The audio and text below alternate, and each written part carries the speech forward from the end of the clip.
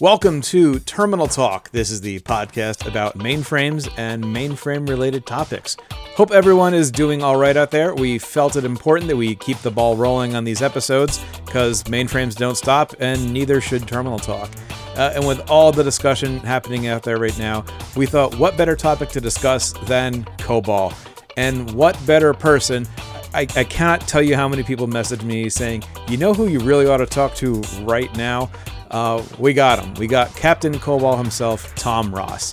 Obviously, we're observing safe social distancing, so this was recorded over the internet, not in person, but this is just too important and too good to put off. So here he is, Captain COBOL, Tom Ross.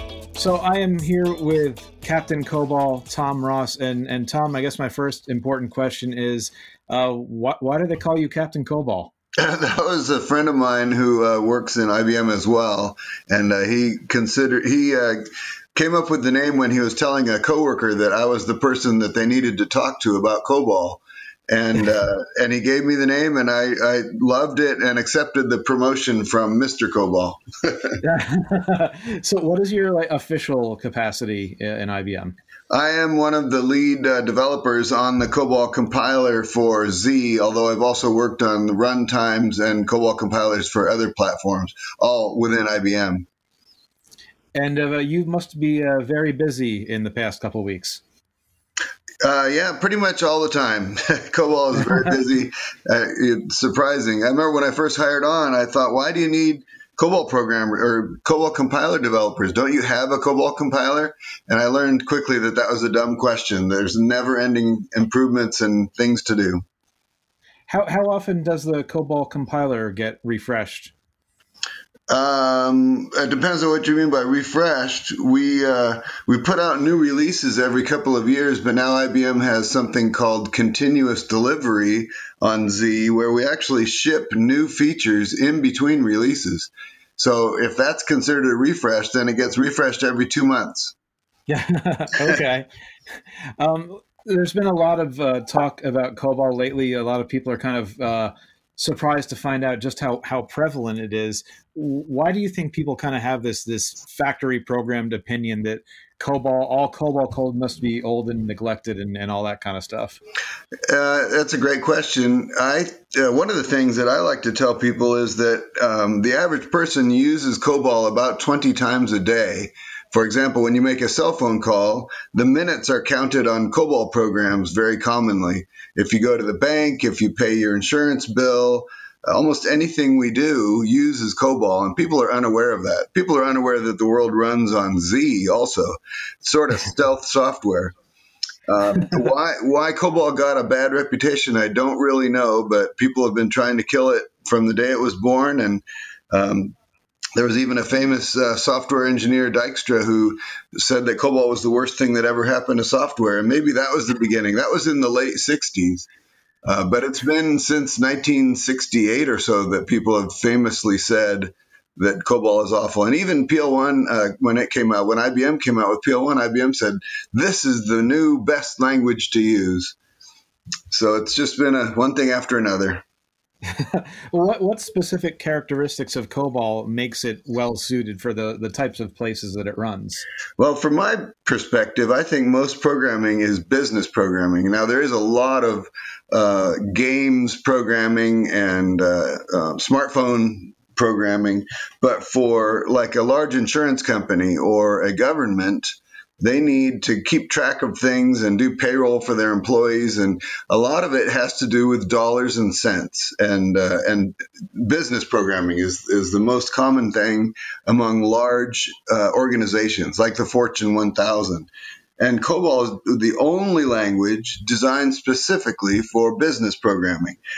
For example, you can have a variable, or we call them data items in COBOL, that can support dollars and cents or euros and cents in any data type. I can have binary, packed decimal, external decimal, floating point, whatever I want. I can code a program that can support dollars and cents in COBOL. For example, the Java language does not have decimal natively supported in it. You have to use separate classes to pretend that it supports decimal. And decimal data is the basis of all business programming, and COBOL it's designed into it from day one. So in those other languages, when they're doing decimal and dollar percentages and calculations and all that, it's how is it handling data? Well, how is it trying to do it? Like, how is it faking it? It fakes it out using floating point. And it's accurate enough. It's not floating point on mainframe is we have this hex floating point that's kind of odd, but there's another kind of floating point that's used by other platforms and also available on Z. And so it's very precise. It's just not built into the language. So you have to emulate decimal support in things like Java and Swift and Node.js and all the other new languages that have come along. And it can be done, and it's not really a problem, but it's not as natural as it is in COBOL. And COBOL is going to be more efficient doing that. And that's one of the great things of COBOL is it's super efficient, very fast, fastest language. I wrote my first COBOL program this weekend, actually, because I wanted to be able to talk to you from some sort of experience. And one of the things that really stuck out to me is that every piece of data you want to use needs to be defined like well and upfront. But once it's really like locked onto that data you're using, it can do things extremely fast and I assume at scale. Absolutely. Yeah. And you can convert from one type of data to another without even thinking about it. Just say move A to B and it converts whatever A is into whatever B is, and it's all automatic. So do you get called in a lot to look at like code migration type stuff or code upgrading? Like how easy is it to take a look at some COBOL that's already out there and assess it or rather assess it for adding new functionality to it? Well, personally, I'm definitely prejudiced in that area because I find COBOL very easy to read. I have done quite a few times. We had a situation where a customer wanted to know which programming language would be faster in DB2, pure SQL, C, C++, Java, or COBOL. And so, but they needed somebody to write the COBOL part. They didn't have some COBOL writers, so they sent me a C program that I converted to COBOL. I find C almost unintelligible. Now, people will probably laugh at that because people who were raised on C think it's extremely readable. But non-programmers can read COBOL and get an understanding of what the program's trying to do. And that is another unique feature of COBOL. It's the only language designed for non-engineers so that, like, I think the idea was that a manager could look at the code and see if his programmers are trying to steal money out of the bank accounts or whatever. You can, almost anyone can review it, understand it, figure out what it's doing in a relatively short amount of time. Whereas I can write assembler or Java or C that's extremely confusing and hard to read. Wasn't that like the plot of Superman 3 or something like that? Yeah. Where has COBOL like taken you recently? Obviously, you're not just sitting around. Like, where do you get called out to do? Well, the last 7 years have been a lot of activity around. We came out with a new generation of COBOL compilers on Z that were able to exploit new instructions that the Z hardware provided. And the older compiler couldn't be changed. It was designed at a time when the instruction set was static. And the Z hardware instruction set has become quite dynamic over the past 20 years, and the compiler wasn't keeping up. So customers, if they recompile their programs with the new compiler, can get huge performance improvements and savings. And by using less resources, CPU, MIPS, or the magic number on Z is MSUs. That's the number they use to... That's what people care about. Yeah, that's the one where that defines how much they pay to IBM to run their systems. If they reduce that amount, they keep more money, and they make more money. So it's an extremely popular idea. Of course, you know that over the past 20 years, one of the main driving goals of businesses is to cut costs at all costs. Sometimes, in any way they can cut costs. And so one way to do that for COBOL on mainframe is to recompile with the newer compilers. And it's revealed some hidden problems, and there are some challenges. It takes some work. But once customers do that, we've had customers who can take on more clients because they can get more work done in a day.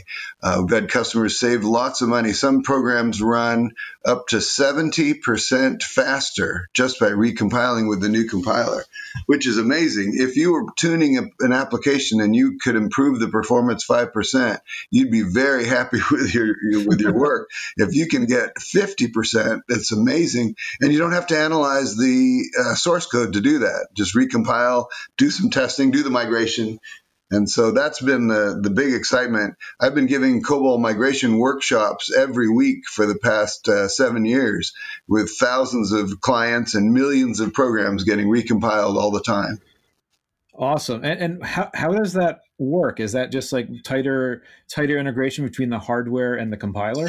Well, for example, on the mainframe, I'm going to have to get really technical here, but Go for it. arithmetic on mainframe for decimal data, especially external decimal, there are no instructions that work on that, and packed decimal, we would convert external decimal to packed decimal and then use packed decimal instructions, which were fine for 50 years or so. But then the hardware clock got so fast that any instructions that touched memory were considered a roadblock or a boat anchor holding back performance. So we came up with another data type called decimal floating point in the early 2000s. But then most recently with Z14, we invented these instructions, we being IBM, we invented these instructions called vector packed decimal facility. Yes. I was hoping we'd get there. Yes, and you can do arithmetic 97% faster with a vector packed decimal facility instruction than a packed decimal instruction. So depending on how much arithmetic your COBOL program is doing, you can have a huge amount of savings potential, and that's only with using the newest compilers. Is it hard to get people to recompile their code, or is it something they're begging us for that capability? Definitely, it depends. It depends on the customer. Some customers, as soon as they heard savings in performance improvement by recompiling, they hit the ground running and they're taking off and give me that new compiler. I'm recompiling my programs, all of them, and I'm starting right away. Other customers realize that's a goal, but they're very busy manufacturing cars or running a state or a utility or a bank or whatever. They're trying to make money selling insurance. They're not software engineers. So recompiling COBOL programs doesn't directly reflect the mission of the business. It's a side. It can be a way to save money. So it's interesting, but it's not their main thrust. So some customers will only recompile programs when they change them. They have to recompile them anyway because they're changing them. So in that case, they'll recompile with the new compiler. So they have a very, very gradual recompilation of programs. So it's across the board. Some customers are aggressively recompiling as many programs as they can, and some are recompiling as few as they can because they're busy running their business. Wow. Have you ever taught anybody COBOL from scratch? I have not. How do you think that would go if you had to? I don't know. I imagine maybe I'm full of myself, but I imagine I'd be pretty good at it. I spend my career teaching my customers about new features in the compilers. So I'm giving presentations and people call them classes at like the Share organization, which is a group of IBM mainframe users. And so I teach new features all the time, but starting from scratch, like this is a COBOL program. Here's the data division and here's the procedure division. I have not done that. Do you think that your personal personality is kind of matches up with like the design and structure of the language?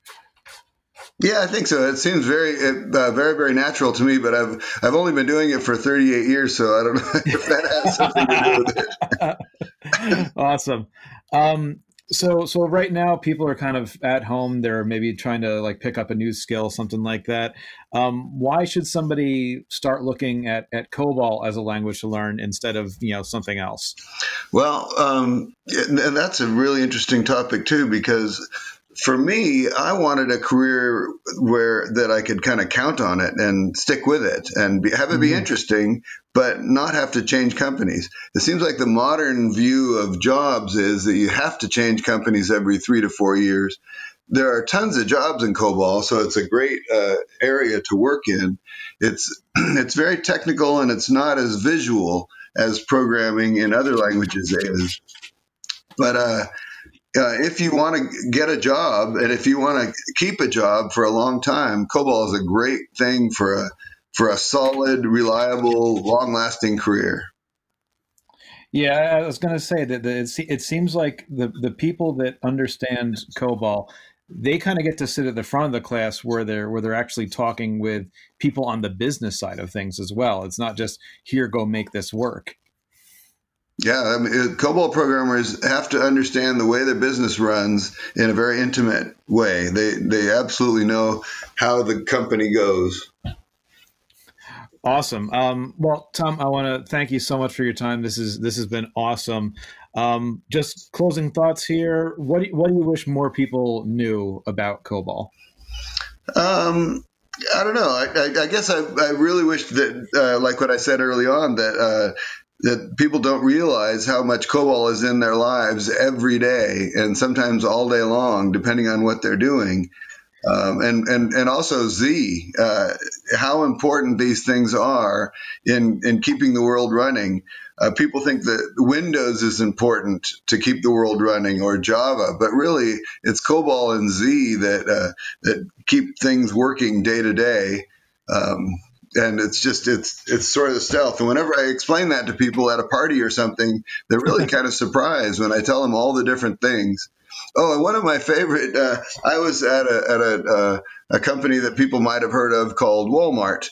And yes. I was giving a presentation and I was looking for an email from somebody that I had emailed at another client, and I have all these folders named after each of the companies that I talk with, and so I had it up on the screen, and all these people were looking at all these different companies, saying, "Wow, everybody uses COBOL." I didn't realize that, and they were fully dedicated to COBOL. They weren't considering changing the technology, but they were still pleasantly surprised to see the huge names all around the world that run COBOL every day and rely on it. In fact, a large bank in Holland called Rabobank, and they have a funny name because if you pronounce it a certain way, it sounds like Rabobank. They actually had people discussing, should we use COBOL anymore? Should we use Z? And they were discussing, the endless technology as fashion. What fashion should we be using? Let's stop using the wheel. It's old technology, that endless discussion. And they were arguing and fighting and spending time, and they said, okay, let's analyze it and figure out what the best thing to do is. And they discovered, after studying, the best way to run a very large bank is with COBOL on System Z. Now, and then they said, okay, we're done talking about it. Let's get to work and run a bank. It was kind of fun that they addressed it by meeting it head on, all this discussion. But they had to come to that conclusion themselves by going through the exercise and the steps. Yeah. And then they can say, we looked at it. We're done. We've decided. Let's stop talking about what technology to use and just use it. Awesome. Tom, thank you so much. This has been great. And if people want to, hopefully we get to go back to Share in a couple months, and hopefully have a couple sessions people can check out then. Yeah, I'll be there whenever it happens again. Yeah. All right. Thank you very much. Take care, Tom. You're welcome. Good talking to you. Bye. You too. You've been listening to Terminal Talk with Frank and Jeff. For questions or comments, or if you have a topic you'd like to see covered on a future episode, Direct all correspondence to contact@terminaltalk.net. That's contact@terminaltalk.net. Until the next time, I'm Charlie Lawrence, signing off.